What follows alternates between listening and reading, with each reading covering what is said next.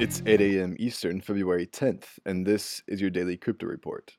Bitcoin is down 0.5% at $3,601. XRP is down 3% at 29 cents, and Ethereum is down 2% at $116. Those are your leaders by market cap. Top gainers in the last 24 hours: ARK up 30% and Theta Token up 27%.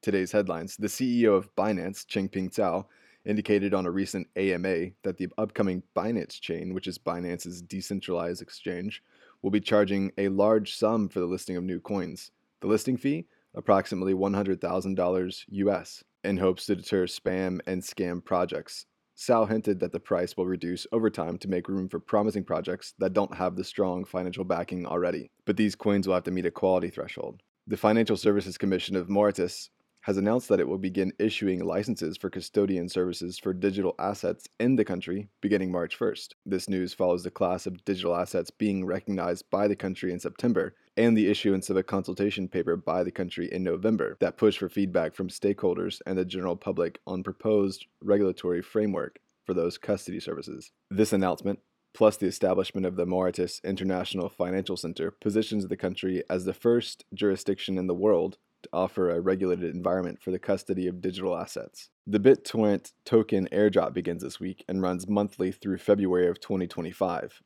There are 990 billion BitTorrent tokens that have been created on the Tron blockchain. Of that number, 10% have been designated for release to TRX holders over the next 6 years. This process begins on Monday. The monthly airdrop allowance will increase over time once every February. Justin Sun, the founder of Tron and the CEO of BitTorrent, is looking to create, quote, a new internet economy driven by decentralization. He went on to say that we are seeding BTT to deliver a marketplace of innovations and applications across the web, unquote. Tron acquired BitTorrent last June and announced that it would create a new token called BTT for use with its file sharing services. It's an interesting way to get people to hold TRX tokens long term.